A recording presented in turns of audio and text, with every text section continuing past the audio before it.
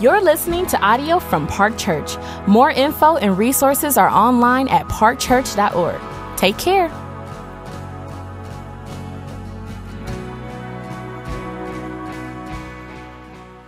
So we'll be in Matthew chapter 11, verses 28 through 30, so the end of the chapter. Come to me, all who labor and are heavy laden, and I will give you rest. Take my yoke upon you and learn from me, for I am gentle and lowly in heart, and you will find rest for your souls. For my yoke is easy and my burden is light. This is the word of the Lord. Thanks, Jared. Appreciate that. Good morning. It's good to see you all. My name is Gary. I'm one of the pastors here. Like I said, we are in our third of three of this mission series. We're recentering and reordering our hearts around God's mission for us as his people in a city. And today we're going to hone in specifically on what does it mean to follow the way of Jesus. It's actually a really dangerous thing to talk about because for many of us and for many in this room, you have inclinations to think about the life as a Christian as this duty-driven kind of like drudgery of responsibility and weight, and that can really crush people. And so there are a lot of people that have come out of backgrounds where you feel this need to kind of prove your worth through your activity. Whether that's from a church background or from a family of origins kind of background, but you have this need to prove something. And part of us as a church, we want to center ourselves on the love of God in Christ. But in that space, there are things to talk about related to what it actually means tangibly, actively to follow the way of Jesus. And so we're going to pray that the Holy Spirit would speak to each one of us in the ways that are relevant for who you are, where you're at in life, that you'd hear both an invitation to experience God's grace and love, but also you'd hear an invitation to follow a way of life that is truly life, that is, in Jesus' words, life to the full. And so let's pray that the Holy Spirit would speak this morning to each of us. Jesus, we come now and we ask that you would open our eyes to the reality of your presence even now. That this wouldn't be for us just another kind of time to think and engage with our minds and with our intellect. It wouldn't be a time just to kind of learn more information or transfer information, but there would be an invitation for us to experience your power, your presence, your voice. And so, Holy Spirit, would you speak in power to each one of us this morning?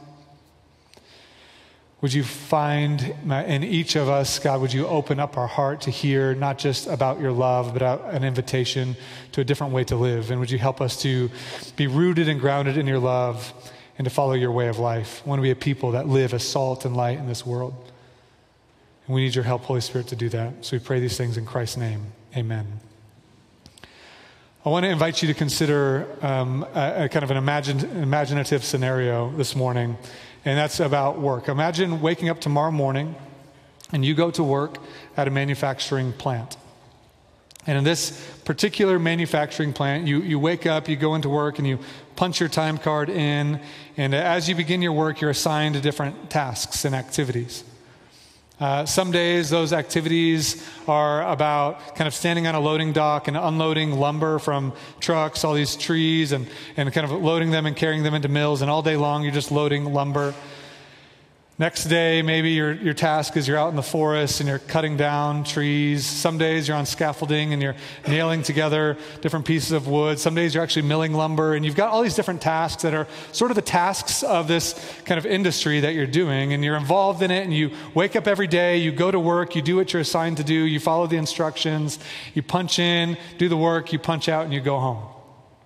And in time, that task and that activity can feel really monotonous. It might feel kind of boring. You're doing the same kinds of things day in, day out. Eventually, you're feeling a little burdened and worn down by it, forgetting and wondering why this matters. To make matters worse, you also have this sense that you're perpetually being watched. You have a supervisor who's distant but paying attention. And this supervisor is kind of judging how well you're doing. Some days you are working harder than others. Some days you're cutting corners. Some days you're giving effort. Some days you have no heart. Some days you're just looking to kind of take a break and sit on the side. But you know that you're being assessed. You know that you're being looked at. And so that adds this sense of fear of, am I being seen when I feel kind of like lazy and heartless and have no passion? Do they see me do the good things? And how does my supervisor feel about me in the grand scheme of my work ethic? And to exacerbate that even farther, you also have this sense that at the end of your career, when the time for retirement comes, that you will finish and your supervisor will take the cumulative whole of your life and kind of weigh together kind of like how you did. How many days were you kind of exceeding expectations? How many days were you just kind of a satisfactory job? How many days were you kind of like not engaged? And they'll kind of weigh it, and something about your future is contingent upon this overall assessment of how well you've done. And so every day you kind of live doing these monotonous tasks and these routines and these duties and these responsibilities. You're doing them day in and day out with this sense of guilt at times, shame at times, feeling inadequate, sometimes feeling proud of yourself. But every day is a little different. Your emotional state rises and falls based on how you're doing. And you live with this broad sense of either confidence that you've done better than other people, and so you feel pretty good about yourself, or a sense of inadequacy that you haven't done a good job and you're afraid, what's that going to mean? Doing responsibilities and tasks in a job like that would beat you down over time. It would wear you out.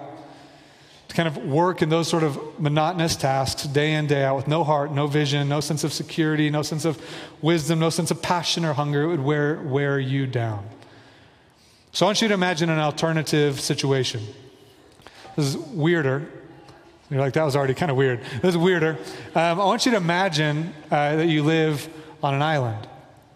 And on this island, you live in an environment and a culture where you've kind of like found out how to engage, but it's not pleasant.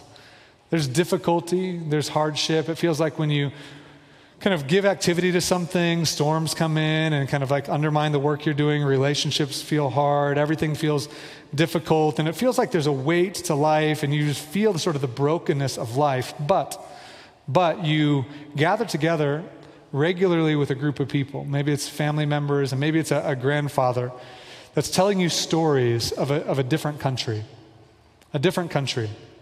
In this different country, not on your island, there is a life that is flourishing. There is love, purpose, abundance, goodness, joy, fruitfulness, beauty, health, rest, like identity that's secure. There is something beautiful to be had in this distant country.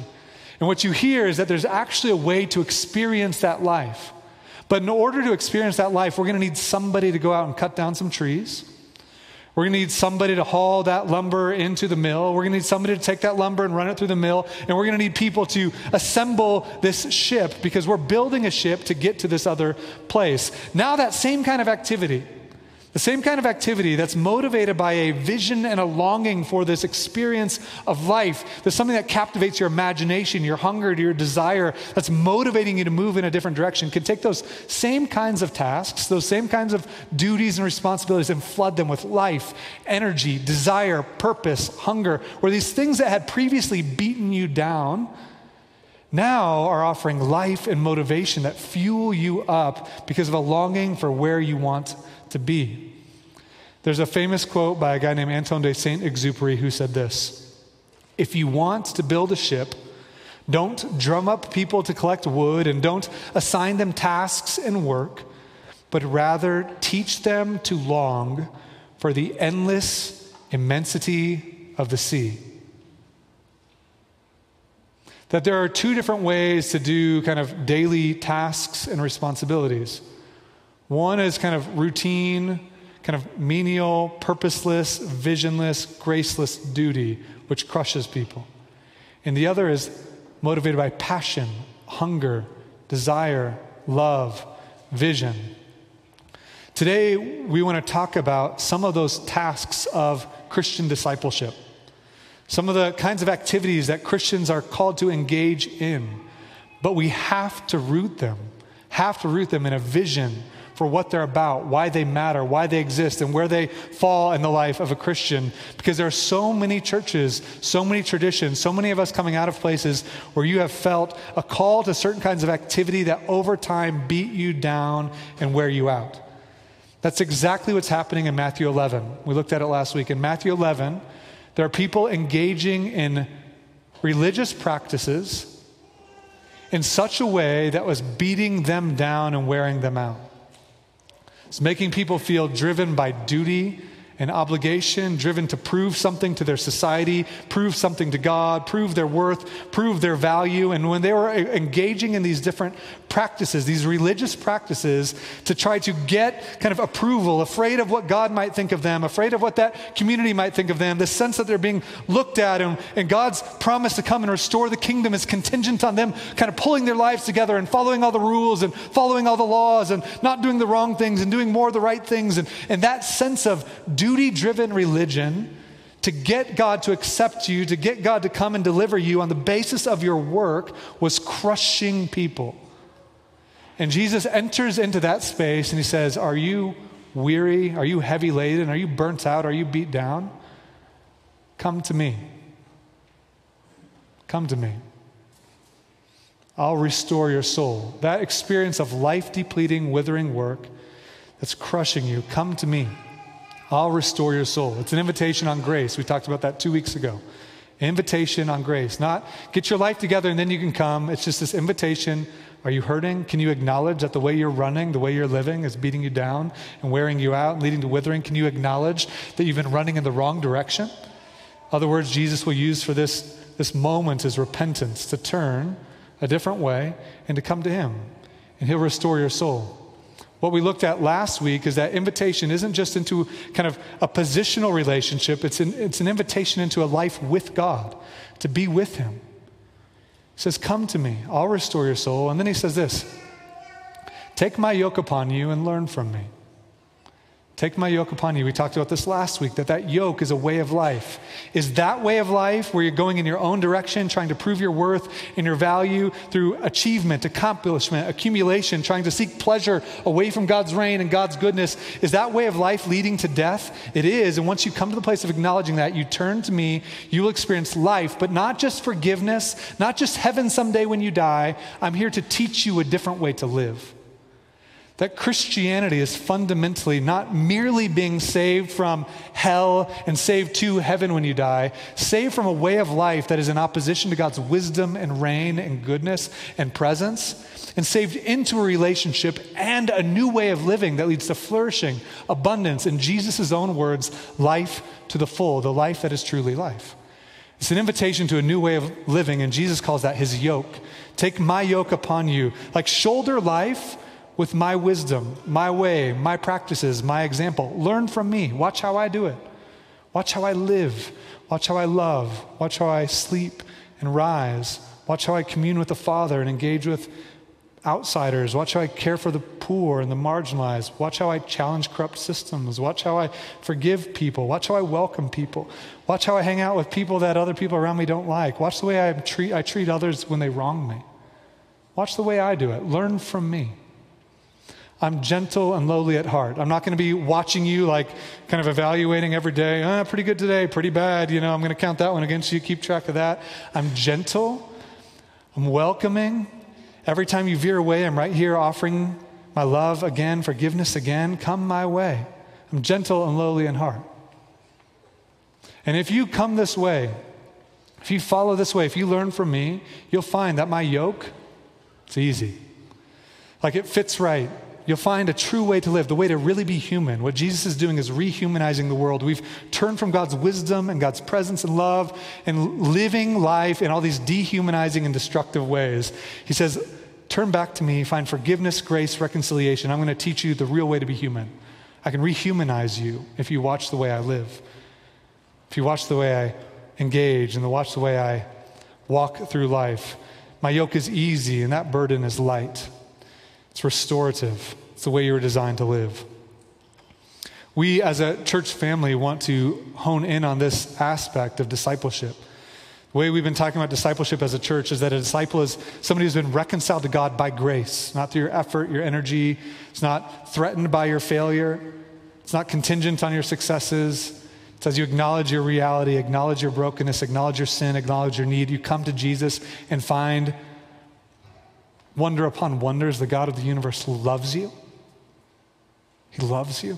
Love the way John the Apostle will talk about it. He'll say, what kind of love is this that we should be called children of God? And we are. He loves you, and you'll find love. But in that space of love, in that environment, you also find a new way to live. So we talked about reconciled to God by grace and learning now to be with him, to be with Jesus, to live life by his side. Not trying to do all these things for him apart from his presence, but to stay attached to him, connected to him, and to follow his way of life. It is so important for us as a church family to understand the relationship between the good news of God's grace towards us in Christ and the way that that grace functions to fuel us and motivate us to live in ways and pursue transformation by the power of the Holy Spirit in Christ. And there's real activity to be done, but we must hold them together in thoughtful ways. Must hold them together in thoughtful ways. And it's difficult because we come from different backgrounds and different perspectives and experiences. There are some of you that are brand new to Christianity. You've not been in any church. This is maybe one of the first experiences, or you've been around it vaguely, but you don't have a lot of preconceptions. Maybe you have some, but you're just new and you're hungry and you're wanting to learn. Puts you in a space to hear the invitation of Jesus in really clear ways and really profound ways. There are some, and many in this room, that you've come from a church background that taught you in different ways. Some church backgrounds really kind of teach a lot of religious activity with no sense of vision or no sense of God's love or God's grace. Other church traditions talk a lot about God's grace, but don't give a lot of clear handles on what it actually looks like to follow Jesus or who God actually is, but just kind of a vague sense of he loves you with no clarity of his word and his goodness and his reign. And we as a community are trying to hold on to this reality. What Jesus communicated to us clearly in the Great Commission is he called us to make disciples of all nations, baptizing people in the name of the Father and the Son and the Holy Spirit. In other words, telling people the good news that in Christ they can be forgiven of their sins because of his death on the cross. They can be declared righteous before God, which is justification. They can be reconciled to God's presence and enter into this relationship that's governed by and dominated by and on the basis of God's love for you in Christ. You can enter into that. And Jesus also says, and then teach them to obey, to live into all that I've commanded you. It's both of these things. It's always both. So I want you to think, like, what's your own disposition? Is your own disposition kind of duty without love, duty without vision, duty without grace, Christian responsibilities that beat you down? Or is your inclination kind of grace, love, kind of float in the lazy river of God's love, wherever it takes you, you know? And what does it mean to kind of pull these things together? A healthy Christian, a healthy follower of Jesus is pulling these things together. To know the love of God, to know his grace towards you, to know his mercy is new every morning. He's not annoyed, he's not fed up, he's not losing patience or losing heart. Where sin abounds, grace abounds even more. You have an identity as his child through faith in Christ that was just given freely. And in that space, because of his love, to say, and I want to learn your way of life. God has always been a God who brings both love and authority. Love and authority. When I think about life as a parent, I feel like I'm always learning and failing and stumbling as a parent. But we have 4 kids, and over the past 13 years, which isn't the fullness of parenting, but there are principles that I'm like learning and aiming for. And they're really simple. Really simple. I want my kids to know, number one, that I love them. I love them. I love who they are. I delight in their personality and their gifts, strengths, weaknesses, their quirks. I adore them. And I want them to know that. For each of my kids, kind of communicating that and finding ways for them to experience that and feel that in like a real way for them that makes sense to them. It takes creativity and thoughts, but I want my kids to know that I love them. That mom and dad love them. I want them to know love. But I also want my kids to know mom and dad are in charge, and that matters. I want them to know authority. I want them to know that we've lived life longer than them, and we have wisdom that if they'll listen to it and if they'll heed our wisdom, it will lead to a more fruitful, healthier life. And if they decide to reject our wisdom and kind of navigate through life the way that a kid would on their own wisdom, it can lead to difficulty and pain. And we have the ability as parents to create these controlled environments where we teach our kids that authority matters. How that looks for different families, how that looks for different kids, how that looks for different personalities in different seasons it's different. It varies. And in fact, as kids get older, you're kind of transitioning out of authority and into influence and advice and guidance, training them and equipping them with the tools and knowledge and skills so you can send them out into the world equipped to live life in wisdom. It's the other thing. I want my kids to know love. I want them to know authority. And the third thing I want them to know is that dad falls short of showing you that over and over and over again. And so I need grace from Jesus, and I need grace from my kids. I need forgiveness. I'm called to show them what God's like in his love and his authority, but I fall short of that calling perpetually. And I need grace and forgiveness. I don't want my kids to think my parents are perfect, and so I have to be perfect. I want them to think my parents were trying to do what God called them to do, and they fell short and needed grace, and I'm going to try and do what God's called me to do, and I'm going to fall short, and I'm going to need grace. And that's Christianity, right? The reason why I want to focus on that is because from the beginning, God has always been a God of love and a God of relationship, delighting in us as his creation. And he has always been king of the universe. The one who gives wisdom for life, who tells us how to live. And it's always been these things together. He loves you. He sees you. He knows you. He delights in you. He's not annoyed or perturbed or frustrated or disappointed or fed up or losing patience. He loves you, and he has wisdom for life. And so when we think about what we've done as human beings to reject God's love and presence and his authority over us, to reject him as the one who loves us, in whom our life is dependent, and to reject his wisdom, and we've come over in different directions. We are living life trying to prove we're lovable, trying to prove that we're acceptable, trying to prove that we're worth something, trying to prove it through all these different things. And we're running in all these ways, like kids that would just like binge on cotton candy if they had permission and then would like vomit. That's like our life. You know, like we're like metaphorically binging on cotton candy regularly. This feels good, as if things feeling good makes them smart. You know, like this feels good until it doesn't. You know, at some point, you know, eating candy, which like kids are prone to do, you know, you have to like govern that Halloween candy like all year. You just have to govern it because they will just devour it because they lack wisdom. They lack wisdom, but they're kids. They lack wisdom. That's why we're there to help guide them. God is guiding us. And so when we run at life in all of our own ways, choosing what we want to do with our lives, what we want to do with our neighbors, what we want to do with our bodies, what we want to do with our vocation, what we want to do with our sexuality, what we want to do with our finances, the way we want to engage with people that hurt us, the way we want to treat outsiders, the way we want to treat people that we disagree with, and we're going to do it however we want to do, or how the culture around us, it leads to pain, it leads to death. So when God saves us from that life that leads to death, he doesn't just save us to go to heaven when we die. He saves us to a whole different way to live. So we come back and we experience his love. Even though I ran away from you, you still love me? I still love you. Even while you're sinners, Christ died for you. I still love you. You mean you're not fed up with me? No, I run after you. You mean you're not disappointed? No, I declare you to be righteous and clean. Through your union with Christ by faith, you are in my family and you are delighted in. And he saves us not just to forgiveness, but into a new way of living. That's why Jesus said, and teach them to obey everything I commanded you. Teach them the new way. Teach them the different way to be human. So a question that I'm asking is like, how are we doing at that? How are we doing at not merely teaching about God's love and forgiveness and presence, but how are we also teaching one another? How are we growing and learning to obey everything Christ commanded us? Listen to this quote from Dallas Willard. It's from his book, The Great Omission.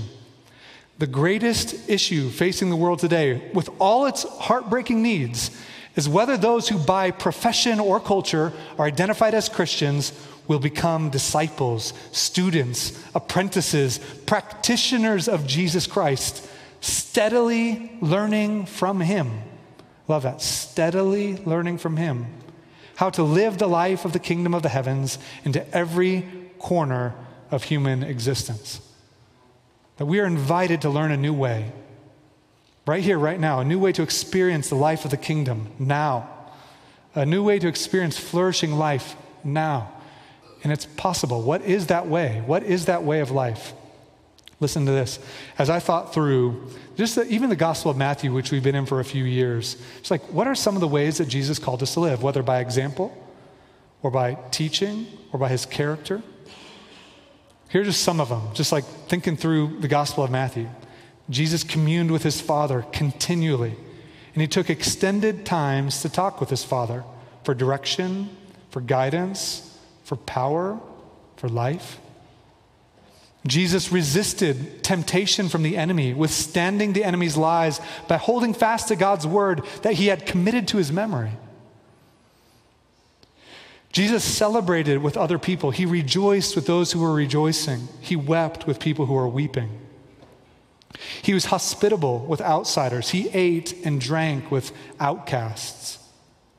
He showed mercy to the hurting and the vulnerable. He healed the sick and brought spiritual deliverance to those who were oppressed by powers of darkness. He practiced Sabbath, not merely as a religious duty, but as a gift for humanity to experience rest and to delight in the Father and to worship. He fasted to cultivate spiritual power. He forgave those who wronged him, even when they weren't asking for forgiveness. He loved those who were against him. He broke down cultural and ethnic and socioeconomic barriers to reconcile divided peoples. He loved the family of God, was committed to corporate worship and fellowship and laying down his life for the good of his brothers and sisters. He spoke hard truths with wisdom and love. He told people the good news of God's kingdom and his redeeming love. He confronted corrupt leaders and destructive ideologies, and he did it with love. He was patient with the brokenness of his friends. He was faithful to his community. He was gentle and humble. He was compassionate and tender. He was courageous and bold. He wasn't anxious. He trusted his Father. He was generous, and he lived with simplicity. And he commanded us to follow his ways. He commanded us not to lust or to objectify people. He commanded us and taught us to seriously consider and address our own faults and failures before feeling like we have the wisdom and the clarity and the humility to address the faults and failures of others. He taught us to pray. He taught us to be generous. And on it goes. He taught us a way to live by example, by character, and by teaching. And he tells us to teach one another to live into, to follow his way of life. It's a part of our formation. So the question we're asking is, how are we doing? So I kind of like rifle through that list. Where are you learning to follow the way of Jesus there? Where are you learning to follow in the way he communed with his Father? Where are you learning to incorporate different practices to cultivate spiritual hunger? Where are you learning to rest? Where are you learning to not be anxious? Where are you learning to be generous and hospitable? Where are you learning to be tender and gentle? Where are you learning to be courageous and bold? Where are you learning not to objectify people by the way you look at them or treat them? Where are you learning to care for the poor and the outcast? Where are you learning to think about God's mission to reconcile divided peoples? Where are you learning? How are we doing at learning? It's a part of Christian formation. It's fundamental. It's essential. An essential part of Christian formation. To earn God's love? No way, never. To prove yourself to other people? Not at all. You're welcome. It's grace. It's invitation. But to live according to the wisdom of God, to come under his authority. We were running away from his authority. That's what led to death and pain and difficulty, ultimately to damnation. But even on the life now, in this rebellion space, we are running away from God's presence towards a destruction that we are headlong into. And this invitation is towards forgiveness, grace, healing in a new way. A new way. And so we get to learn that together. It's a part of being Christians. It's a part of being the family of God. We get to learn it. We got to learn it, and it's hard. It's hard. If I were to say, again, just like, hey, be generous. Well, how, well, just more than you are. Try harder, Like, commune with the Father, okay? I've been trying, try harder, Don't be anxious. Like, okay, I'm not nervous. I promise I'm not nervous. I promise I'm not nervous. Try harder, like that old comedy routine. Just do it, just do it. Is trying the goal? Is it just try harder? No, Dallas Willard famously talked about this difference between trying and training. Trying and training. Here's what he said. He says, to train means arranging our life around those practices that enable us to do what we cannot now do by direct effort. The point of training is to receive power, so we arrange our life around practices through which we get power. Training is about a progression. A little over a year ago, I was invited by a friend for his 40th birthday to hike the Narrows in Zion National Park. Has anybody been at the Narrows, Zion National Park? Okay, it's beautiful. Gorgeous place. And so there are two ways to do the Narrows. You can do the Narrows from the bottom up, which is kind of upstream, but you can go about 7 miles up. It's the main way most people do it. You can also do the Narrows from the top down, which is a 17-mile hike. One way, you got to do the whole thing. And it's in a slot canyon in Utah, and you're most of the time in a riverbed. And so my friend, who is a very kind of fit, healthy, kind of like, marathon, ultra marathon kind of runner, told all the people that were going to come with him, like, you have to train. Like, before, if you're going to do the top-down Narrows with us, you have to be able to run a marathon. Doesn't have to be good, doesn't have to be pretty, but you just need to be fit enough to run a marathon. And so I heard that, a couple months before the trip. And again, I played soccer in college. There was a day when I was healthy and in shape, and that was not recently. And the day was it was 20 years ago, healthy and in shape, not so much anymore, but I kind of thought, like, running a marathon, I mean, come on, I got this. It's just a marathon. Was I like running a few hours? So I, like, month before the trip, I'm like, I should probably, like, just make sure, I can do this. And I ran like a mile, and I was huffing. I was struggling. And it was so disheartening and discouraging. And I just thought, I can't just run a marathon, and I won't be able to do this thing. But a couple days later, I'm like, okay, I'm going to just, like, slowly, steadily train. A couple days later, ran again. A couple days later, ran again, stretched the mile into a couple miles, kind of slowly doing the speed runs and the kind of distance runs and all the different things. And slowly by slowly, over the course of about a month, I did not train for a marathon in a month. Don't get me wrong. I wasn't, like, ready, but I'm like, I could walk a marathon now. At least I could walk a marathon by now. And so finally got to the point where I felt, like, ready for it. And we did the Narrows, and it was beautiful. I, like, slipped on rocks and fell and hurt myself, like, pretty bad a couple times, but no big deal. We did it. The reason why I share that is because it was training. There are things I could do before I could just do the Narrows top down. There are things like I couldn't do that, but I could do some things that are inside my power, inside my ability. When I think about this invitation to not be anxious, I can't just not be anxious. I have too much insecurity and too much fear, like, just try harder. But you know what I can do? I can take time throughout the day, and I can slow down, do what we referred to last week, like the 1-minute pause. I can pray a few times per day, Jesus, I give everyone and everything to you. I can start my day calming my heart before the presence of God. I can take time before a meeting and say, Jesus, as I go into this meeting, I give everyone and everything to you. I want to trust you, not my own wisdom or my own ideas. I can give these things to you. I want to give this to you. I can end a day and I can look back and look at my failures and different things. I feel like, that didn't go the way I want. And I can say, Jesus, I give everyone and everything to you. I can cast my cares on him because he cares for me. I can do that today. You could do that today. You can come to him and cast those things on him. And if you continue to do that and you train and you grow and you practice these things little by little, like, you will become less anxious. Struggle with lust. Huge part of my story, struggles with lust. If it's just like, just don't lust.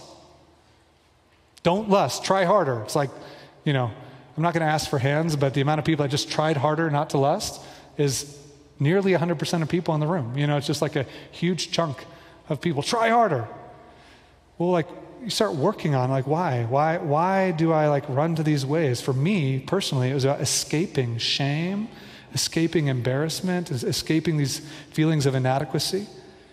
And so for me, lust was about escape. So coming and bringing those things to Jesus and learning about his love, that he sees me. He sees my insecurities, my inadequacies, my fears, my shame, and he loves me. Over time, little by little, I find it's way more restorative to turn to him for grace as one who sees me and loves me and washes me than to try to run away from those feelings in any unhealthy pattern, whatever it might be for you. Something we can do. We can turn to him. We can walk in the light. We can bring those things and let his grace heal. There are things we can do. We can't just, like, be perfectly, like, pray without ceasing. Great, got it, done. How are we doing at that? But you can begin to punctuate your day with times of prayer, to remember God's presence and retune your heart to his reality, his nearness. And that in time, the reality of his nearness can feel more natural to you. There are things we can do now that cultivate in us the kind of life that Jesus has invited us to live. And we're called to do it. Not to prove anything, not to earn anything, not to deserve anything, but because of his love. So last week, we talked about these practices as a church family. Just kind of did a survey. Some 520-something people filled out the survey. Thank you. I want to show you a few things here, and I want to talk to you about these practices for a minute, about how they function, how we as a church can receive these not as guilt or condemnation, but as invitation to a better way to live, invitation to train together to follow the way of Jesus. If we can show the kind of all up slide, there's a few practices that were the kind of things that you could do daily, up to daily. So we have those here, and then some things that you could do kind of up to weekly, and we'll have those on the next slide. But things like silence and solitude. Silence and solitude, slowing down, being still. As a church family for us, that was a lower one, that it's hard for us, which isn't surprising on average. It's hard for us to be still in a world that's loaded with sort of technological addictions and busyness, in a city like Denver where activity is off the charts and all these kind of FOMO things that just dominate our lives. To be still with God, create space, which Jesus did regularly, a part of his way of life, it's hard. Is that like shame on us? Or is that, hey, we could learn that together. We could learn to follow the way of Jesus together and find freedom and joy and liberty, and we can be more in tune with where we're at, more in tune with the presence of God and the love of the Father. We could do that. Let's look at the next slide too. I'm just going to highlight a few examples here. Fasting. Basically, we never fast, ever, as a church family. Didn't surprise me. Just like FYI, now we know. Jesus fasted to cultivate power. Before he went out into the wilderness, when he faced Satan and faced the temptations of the enemy, he had fasted for spiritual power, to tune his heart to the presence of God. And he had equipped himself to face the lies of the enemy by cultivating, through the practice of fasting, a hunger for God's power and God's presence. It's a part of his way. Does that mean like shame on us if you've never fasted? Like, well, I fasted from, coffee at Lent. Like, well done. That was awesome. Like, what does it mean to learn to actually say no to our flesh and yes to the Spirit? We could learn about that together. And you might be surprised the things that God would do in you as you step into those practices. You could learn. These ones are interesting. Serving the city, telling people about Jesus, and serving and practicing hospitality towards our neighbors. These are kind of outward-facing things that for me, I look at, I'm like, okay, there's room for us to grow here. If Jesus says, make disciples, baptizing them in the name of the Father and the Son and the Holy Spirit, and teach them to obey everything I commanded. Jesus loved his neighbors sacrificially, generously, thoughtfully. He saw them, saw their needs, cared about them. Jesus proclaimed the gospel of the kingdom. He was hospitable towards outsiders. It's a part of the way of his life. Are we saying, do more, or God's going to kick you out of his kingdom? No, he loves you. You're forgiven, you're washed, you're declared righteous quite apart from your works because of the work of Christ on your behalf. You're welcomed into his family. Now we get to learn. We get to learn. And what happens when we learn? We learn that we're living in a way that's congruent with our design as human beings, that's in tune with the presence of God, the spiritual nature of reality, the reality of awareness of the enemy and his presence, the reality of practices that can dehumanize and break us down in painful ways. We're learning a new way to live, and we get to learn how to be human together, the way of Jesus. We get to learn a new way. I'm going to kind of focus in on a couple of these outside ones, hospitality towards neighbors. And so for a bunch of us here, it's a rare thing. Less than monthly or never. For a lot of us, engaging with our neighbors. Is that surprising? It wasn't surprising for me. It's actually really rare in our culture to engage thoughtfully with your actual literal neighbors.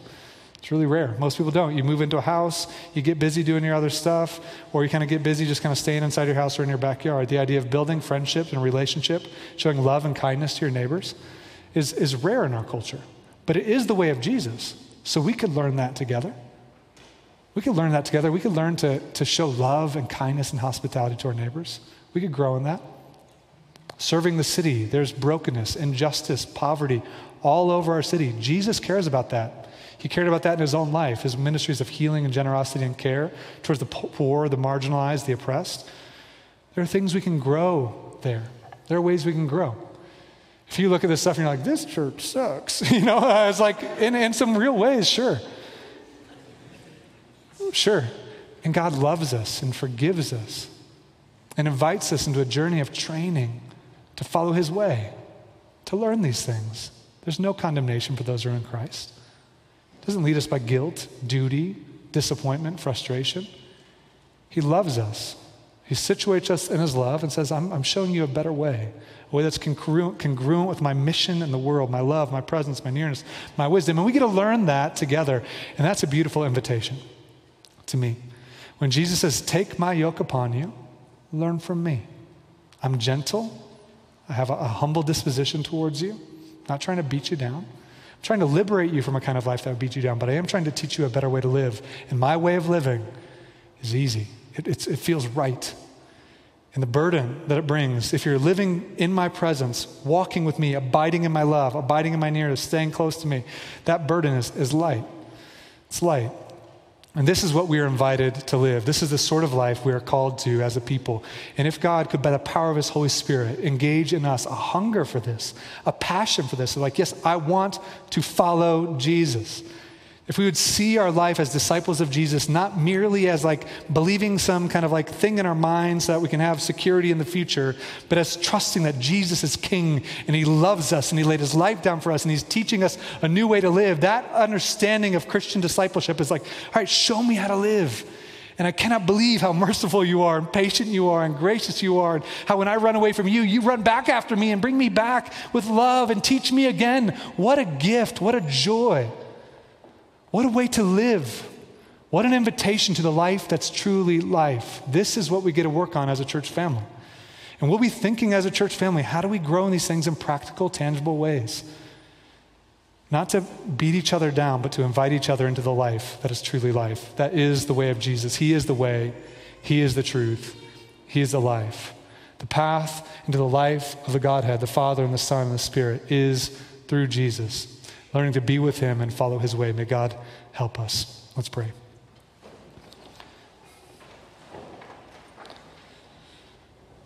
Jesus, we come right now and we ask for your mercy and your grace. I pray that you protect people against shame or condemnation. If the enemy tries to throw lies at people, you should be doing better, all the you should be's, you ought to be's. If they knew, God, I pray that you just free us from that. You see us. You see us in the depth of our being, even the right things we do with the wrong motivations. You see all of it. You see all of it.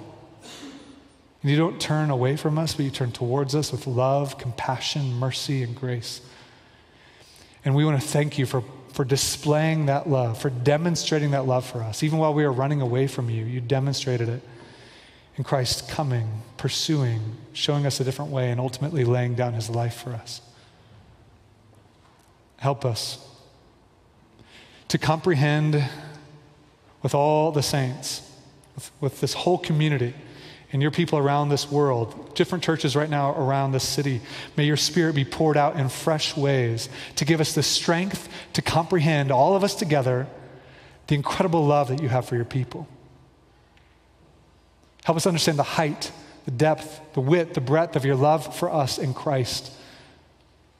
And help us to be rooted and grounded in that love, and then to be filled up with all of your fullness, all of your power, with the presence of your Spirit, that we could walk according to your way, that we'd find joy, and that we'd be salt and light in this world. Would you help us, Jesus? And would you help us to help one another? That you would invite us to be participants in your mission is an incredible gift. Help us to learn to do this together. Thanks for your patience with us as we stumble our way through it. We're grateful for your faithfulness. We give you thanks. In Christ's name, amen. Thanks for listening. Park Church exists to make disciples of Jesus for the glory of God and for the joy of all people. If you enjoyed this, make sure you share it with someone. We'd also love to hear from you on social media at Park Church Denver. Lastly, more resources and info are available online at parkchurch.org. Peace and love.